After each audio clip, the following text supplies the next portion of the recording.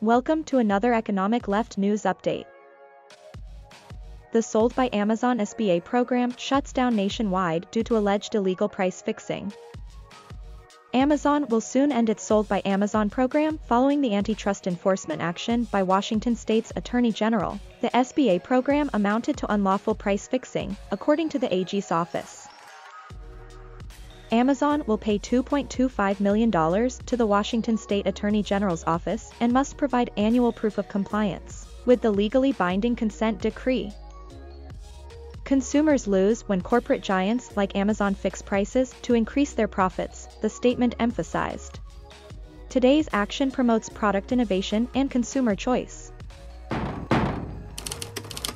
Thank you for watching.